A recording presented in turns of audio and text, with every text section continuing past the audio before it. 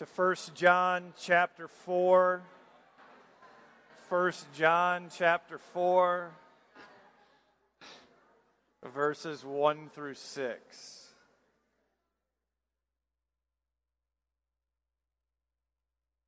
So Phil's really nice. I told him, I said, Phil, you can say whatever you want about the pick. This is an opportunity to defend yourself. Over the last couple weeks, he's been taking some abuse for his officiating. Anyways, he mentioned something. He said, like, all you got to bring is yourself in a chair. And I'm just going to add to that just a little bit. If you're going to play a game, bring your A game, okay? Especially the youth. Like, I'm serious. We've been going after you. You guys better show up. All right? Bring your A game. If you're going to play, right? If you're going to do anything, might as well win, right? Anyway, that's all I'm going to say about the picnic. It really is a good time. Look forward to seeing you all there. So 1 John chapter 4, verses 1 through 6. Let me read those to you. Apostle John writes the following. He says, "Beloved, do not believe every spirit, but test the spirits to see whether they are from God, for many false prophets have gone out into the world. By this you know the Spirit of God.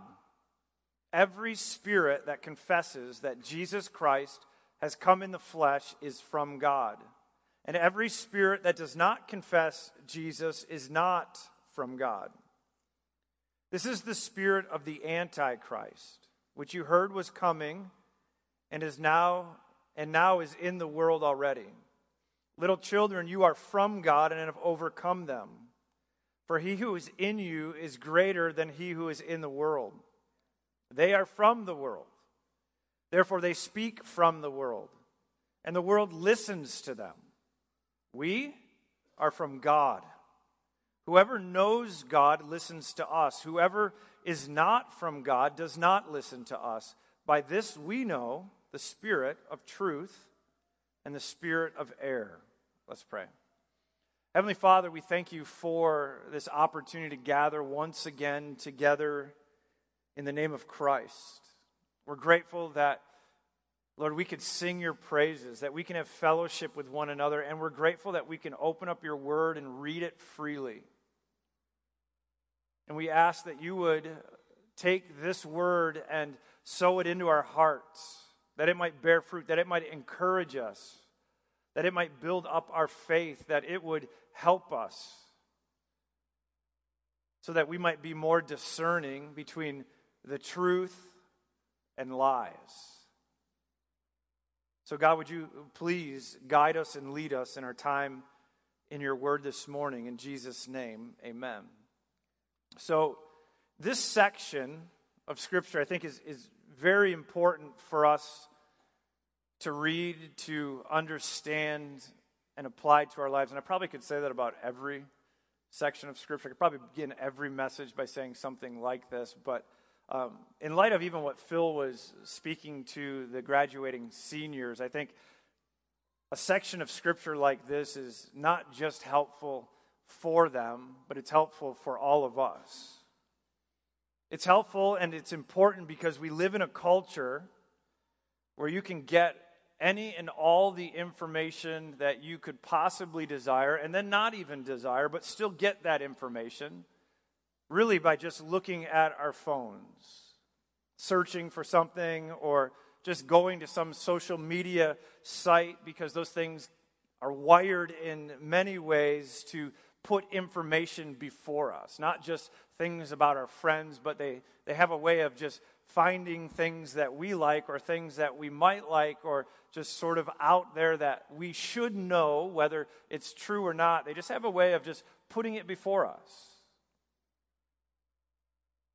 People we know also pass along information on a daily basis that they think is true, that they think is important, that they think is good for others to know, that they think we should know. All this information is meant to inform us so that we might buy into it, live it out, that it might affect our lives and the way in which we look at this world. The problem with all of this information is that it's not all true. It's kind of a secret, kind of letting out there. Just because it's on the internet, just because you see it on a social media site, just because a news station has posted something, it doesn't mean it's true. There is a lot of false information that just gets circulated to the world and us on a daily basis. Just because a book falls under the category of Christian living doesn't mean that it's actually true and biblical. Just because someone claims to be a pastor and happens to lead a church doesn't mean that what he's actually saying at times is true and is good for us. And the same is true for us. Just because we claim to be Christians, it doesn't mean that everything we say, everything we teach and post is true and biblical. My wife and I were having a conversation about this just the other day as we were probably looking at something on social media, and somebody took something and they posted it on one of their stories, and it was a great quote. And my thought to her was, that quote actually has a context. But when you take a quote out of context and you just sort of flash it out for the world to see, we don't all get that context. And most people aren't even thinking, wow, this has a context. And then sometimes that quote goes out and it's sort of misleading in some ways because it doesn't have the context with it. And sometimes it's being addressed or it's addressing people who are going to read it in the wrong way, think about it wrongly, or sometimes that quote is meant to be corrective for somebody out there. Information just gets passed along, and we're the ones that pass that information along, and sometimes we can look at those things and just think, everything's true because this person's saying it or that person posted it. But sometimes faithful Christians get caught up in errors, and they pass these errors along to others as if they're really true. And if we're not discerning between truth and error, we too can get caught up in these lies. So John wrote this section of Scripture to help believers to be discerning. To be discerning between what is true and what is not true. To be discerning between false teachers and true teachers. To be discerning between Christ and the Antichrist. To be discerning between what is actually from God and what is not from God, but from this world or even the evil one. What we're going to learn this morning from John is that we must be discerning. We must be discerning between what is true and what is false, what is actually from God and what is actually from this world. And so we're going to dig into that truth this morning by taking a look at 4 points in regards to discernment. In our first point, we learned that we shouldn't believe everything we hear and read. Has anybody ever heard that before?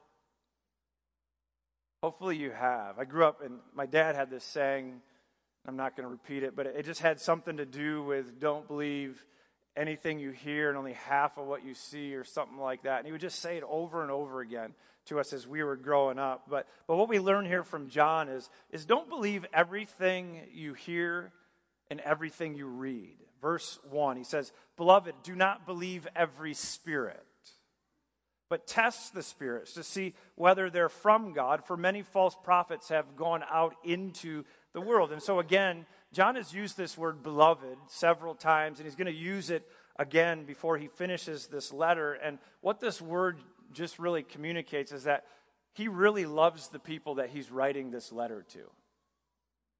That he really cares about the recipients of this letter. He cares for them as brothers and sisters in Christ. He cares for them. He's also old when he was writing this letter, as sort of he sees them as his little children, because he affectionately cares for them. He cares for what they think about. He cares how they're living out their faith, how they're picking up a cross and following Jesus. He cares for them so much that he doesn't want them to be picked off by all the false teachers out there seeking to disrupt their faith. seeking to sow seeds of deception amongst their church and lead them astray. He wanted them to be aware that not everyone who claims to be from God is actually from God. This is why he tells us, do not believe every spirit, but test the spirits to see whether they are from God. Behind every prophet, behind every teacher is a spirit. Now, to simplify it, what this means is that nothing is neutral. And so he's sort of equipping his readers, and God is equipping us here, is when words come out of people's mouths, when words come out of pastors' mouths, when words come out of talking heads' mouths, when the teachers at your school begin to speak, they're not just sort of speaking in a neutral way. There's something behind that.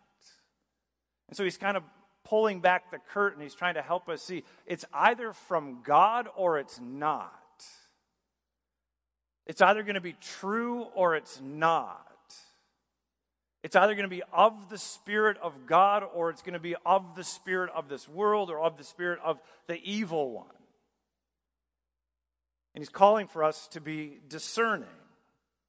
No teaching out there just exists sort of on its own. It all has a source. That's why John tells us, do not believe every spirit. So I sort of just changed it to don't believe everything you hear or read. But the way John wants us to see is don't believe every spirit.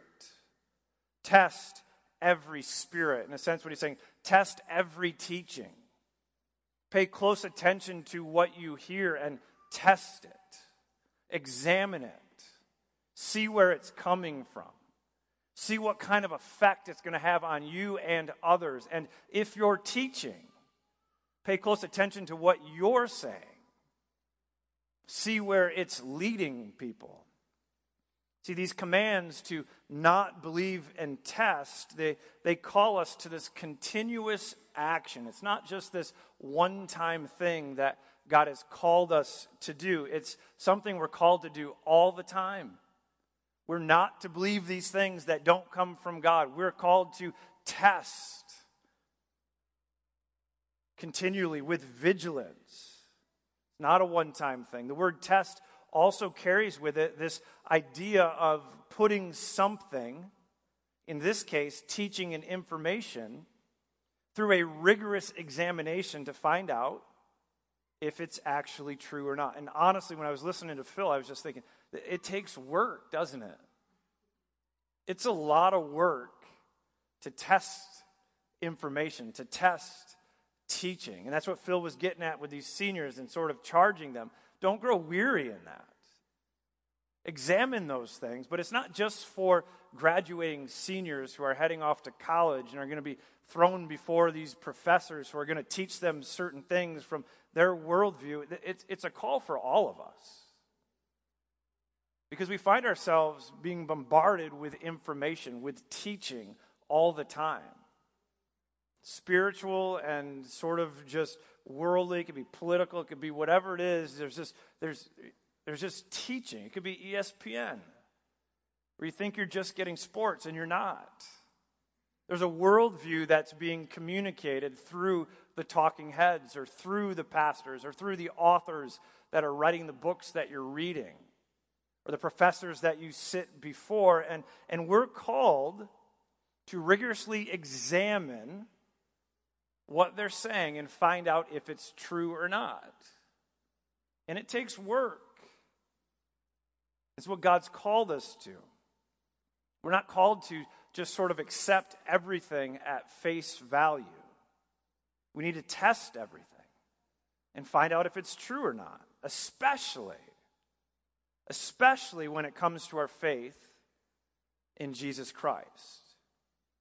John tells us one of the reasons we need to test everything is because many false prophets have gone out into the world. Many false prophets have gone out into the world. We don't know how many, but when he uses the word many prophets have gone out into the world, many false prophets have gone out, it's sort of just this warning where he's saying they're out there.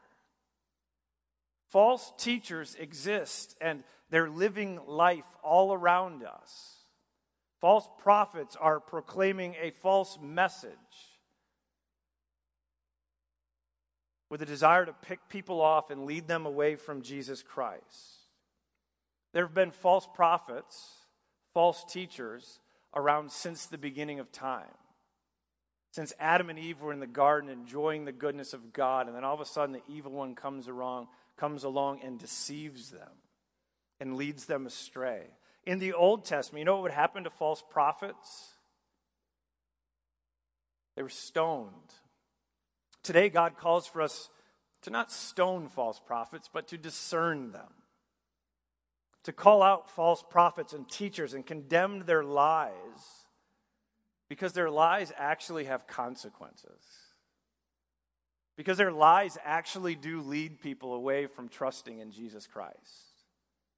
Because their lies actually deceive people into believing something that's not true, or they get to put their hope in something that will never lead them to a right relationship with God.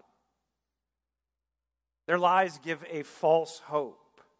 See, false teaching is never good. It's never good. It always leads people away. Always leads them away from Jesus. David Allen writes the following. He says, Satan's plan is to distort true doctrine. We should consider not only the source of false doctrine, but the danger of false doctrine.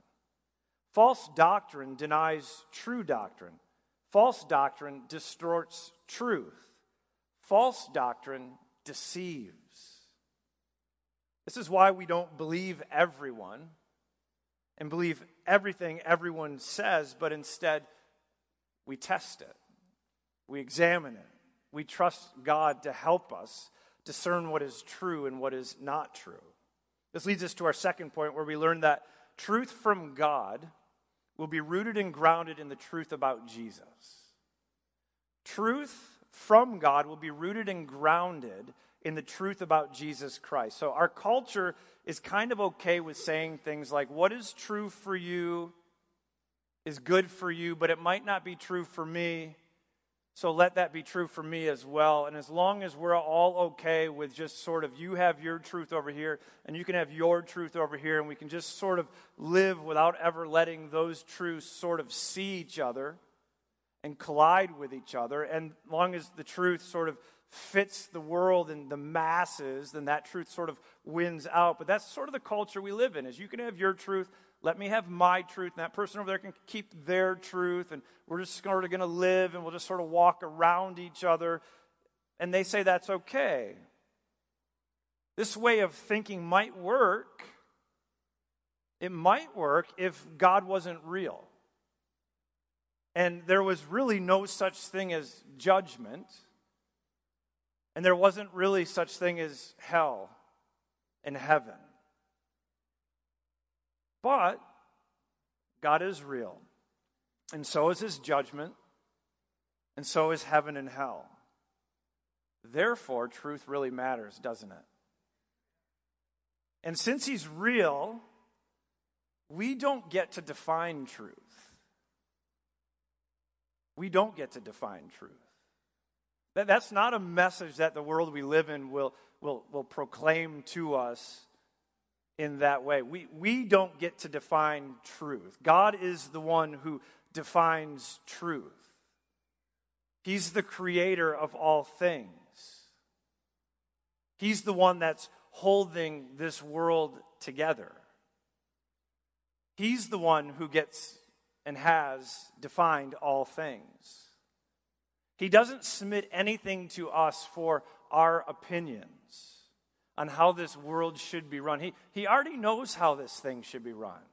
He already knows how he created us in his image after his likeness. He knows how we work because he created us to work in a certain way. He created us to live in a certain way. He created us to trust in Jesus for the forgiveness of all of our sins, so that we might be forgiven, declared righteous, and brought into a right relationship with God, so that we might enjoy heaven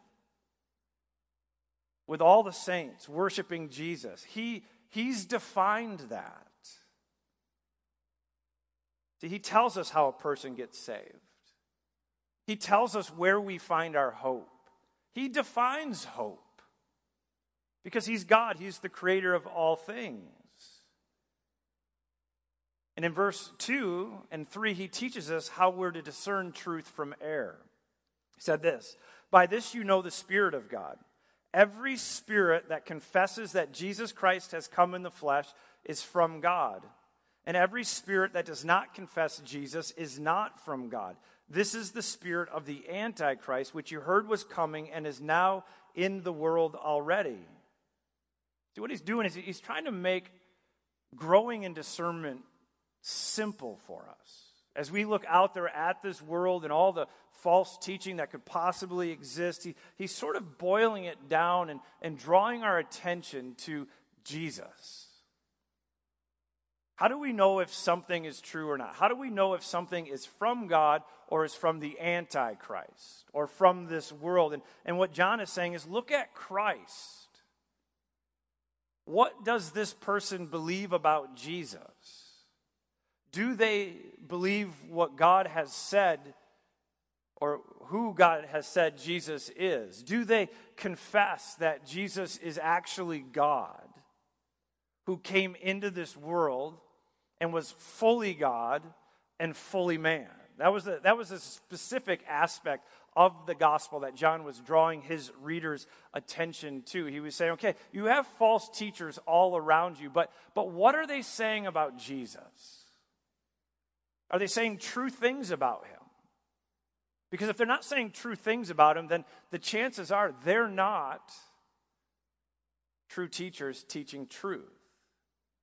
If they don't believe that Jesus is fully God and fully man, then John would say, they're false, they're fake, they're teaching you something that's not true. See, Christianity, it's built on the good news about Jesus Christ. It's built on the fact that Jesus was fully God and fully man, who came into this world and he lived in our place, a perfect life, never having sinned, yet going to a cross to pay the penalty for our sins by dying on that cross, exhausting the wrath of God so that we wouldn't have to experience wrath, but instead experience mercy.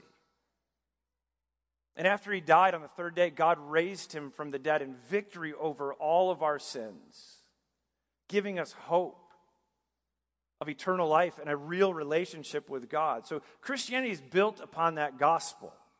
It's built upon what we believe about Jesus Christ. Jehovah's Witnesses, they don't believe this about Jesus. They teach that Jesus was a God, lowercase g, but not God. They say he was a good person who was created by God. They're wrong. And they teach false things about God, and they lead people astray. Mormons don't believe this about Jesus either. They believe Jesus, before his incarnation, was a created being and the brother of Lucifer. They also teach that Jesus was conceived not by the Holy Spirit, by some other God, again, lowercase g, and that he was the husband of Mary and Martha. They too are wrong and leading people astray. Islam also doesn't consider Jesus to be divine. And again, anyone who believes and teaches this is a false prophet.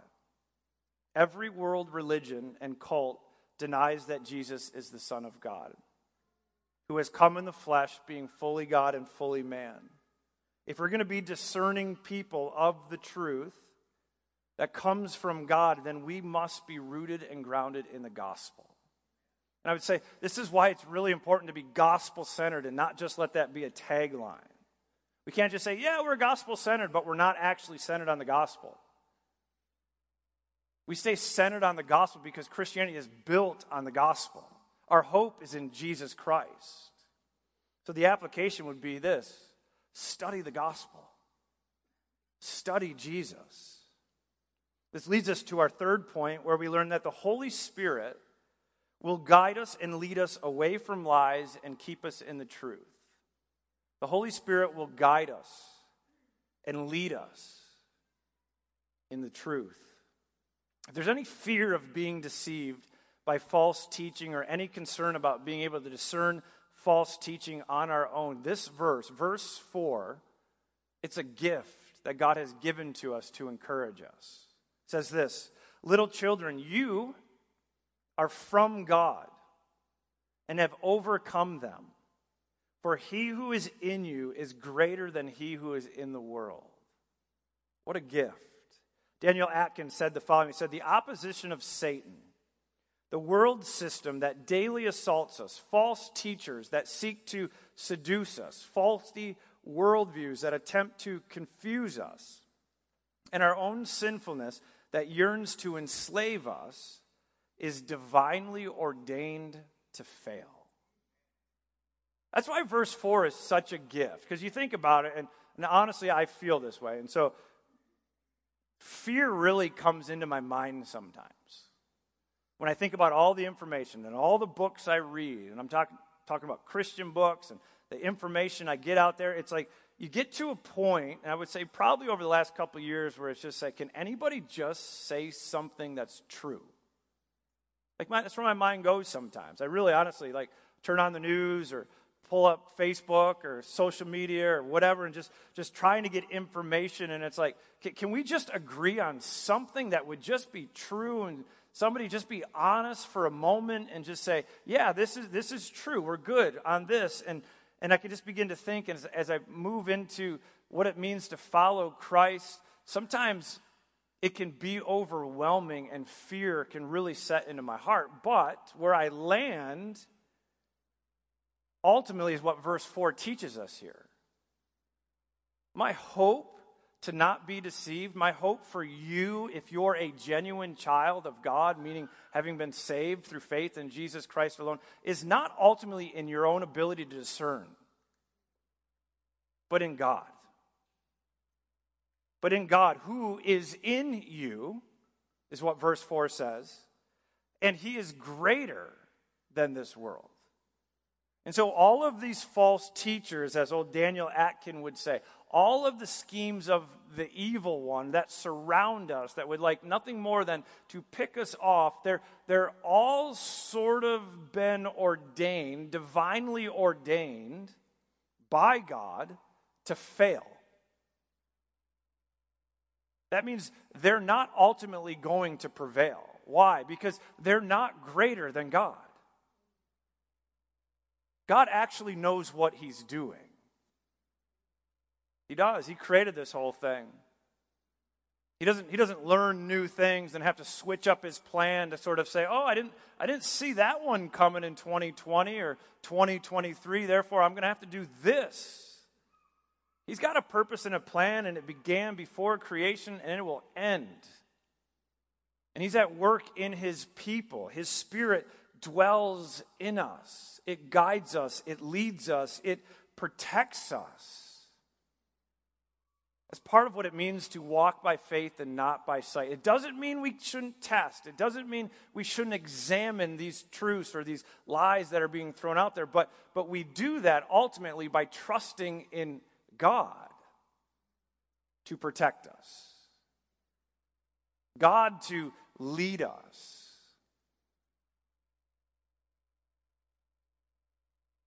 He's greater than the one who is in this world. That's where our confidence is. This leads us to the fourth and final point as we seek to grow in discernment. Number 4 is we will grow in discernment as we grow in hearing, knowing, and applying God's word. Verse 5 says, they are from the world, therefore they speak from the world, and the world listens to them. We are from God. Whoever knows God listens to us. Whoever is not from God does not listen to us. By this we know the spirit of truth and the spirit of error. So in these verses, what John is doing is he's comparing and contrasting the talking heads of the world at the time. The people of the world speak from the world, and the world listens to them. Not good. And then he transitions, he says, but whoever knows God listens to us. And what he's talking about there is you listen to him. You listen to the other apostles. You listen to the ones that God breathed out his word and into, that somehow we ended up with this. And so what he's saying is the talking heads, the false teachers, they're just coming up with worldly wisdom, and the world loves it. Because it appeals to the world. It sort of makes sense to the world, but it leads the world astray. But all of God's children, what he's saying is they give themselves to this. They have a life in this. They fight to read this. They look to study this. They look to examine these truths and things that people are claiming to be true that come their way with this.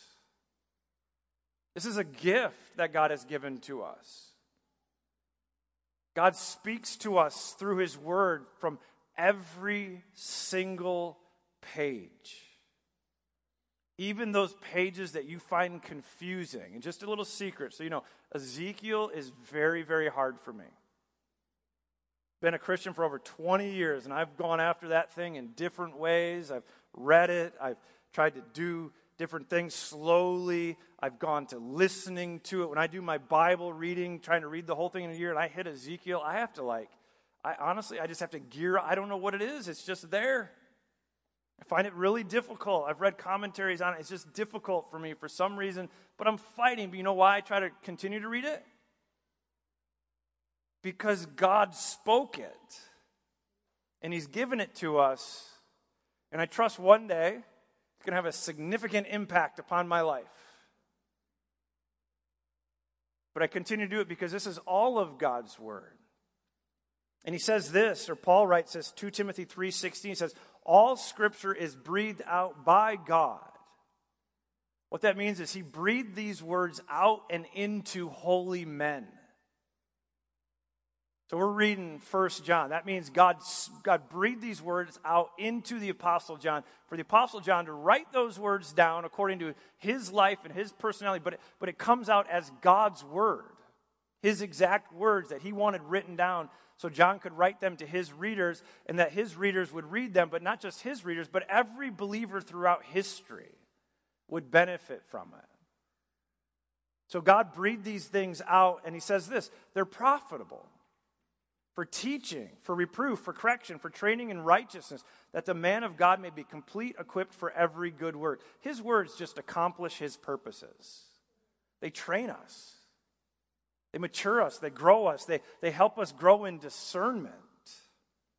Psalm 19, verse 7 says this, the law of the Lord is perfect, reviving the soul. The testimony of the Lord is sure, making wise the simple. You want to grow in wisdom? That's like my number one prayer for me and for our church. Lord, give us wisdom.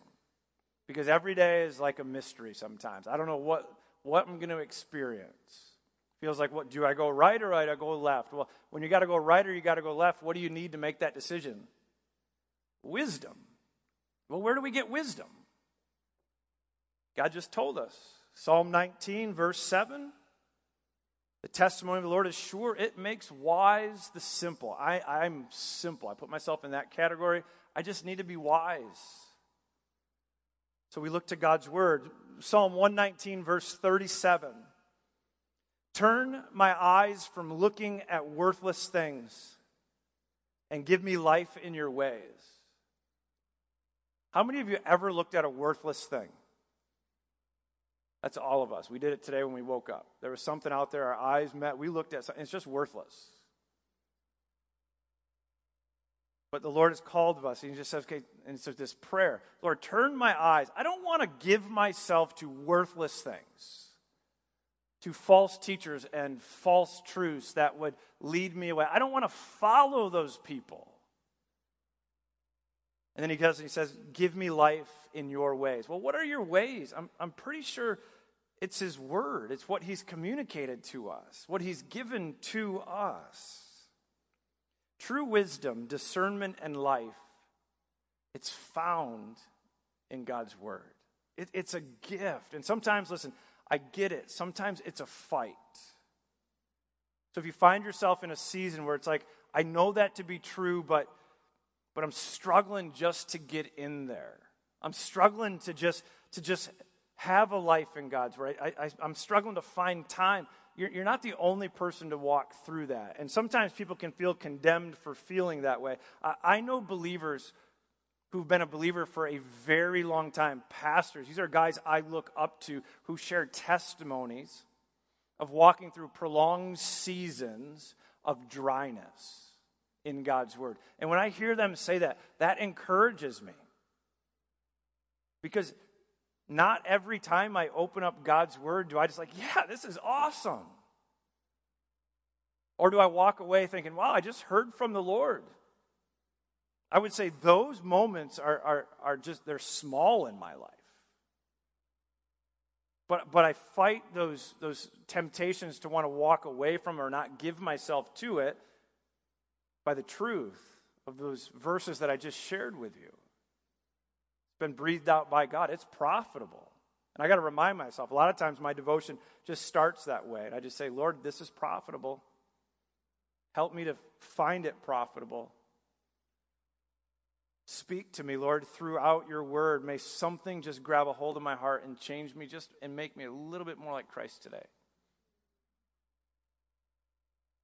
I say all that to say that John encourages us. We're called to be discerning. And God has given us His Spirit to guide us and lead us, that we might be discerning, but He's also given us His Word. And so may by the grace of God, we find a life in God's Word. We store it up in our hearts, meaning we just kind of read it over and over again. We memorize it. We just find these little truths, and we just let them stick there, and sometimes I just file them away, and I just pray, Lord willing, that shows up one day when I need it. And it does. The Lord is kind and He's gracious to us. I encourage us, church, build a life in God's Word. Store it in your heart. Hide it in your heart. Let His Word define what is true, that it might expose all the lies that exist all around us. And by the grace of God, may we honor Him in all that we do. Amen? Let's pray. Heavenly Father, we thank You for this day. God, I ask that You would just, Lord, breathe life into us. Fill us all with Your Spirit. Lord, revive dry hearts. Lord, I pray that You would give us strength to persevere. Lord, where maybe there's some among us that have just decided, I'm not reading this anymore. Lord, I pray that you would give them life. And when they open up Your Word and they just start to read, they would trust You. And those words would jump off the page and grab a hold of their hearts.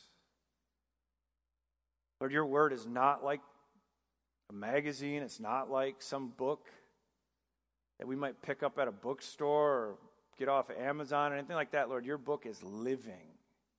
It's active. It's Your words. And so, Lord, may we just enjoy being in Your Word. And Lord, may Your Word guide us and lead us, and may Your Spirit protect us. And may we honor You in all that we say and do as we seek to live our lives for You and Your glory. In Jesus' name, amen. Amen. Well, thank you so much. Thanks for being here. We're going to take just a few minutes. If you'd like prayer, sickness, suffering, any of that kind of stuff, we're going to meet in room 112 in just a few minutes to pray together. And the rest of you, have a great Sunday. We'll see you at the church picnic.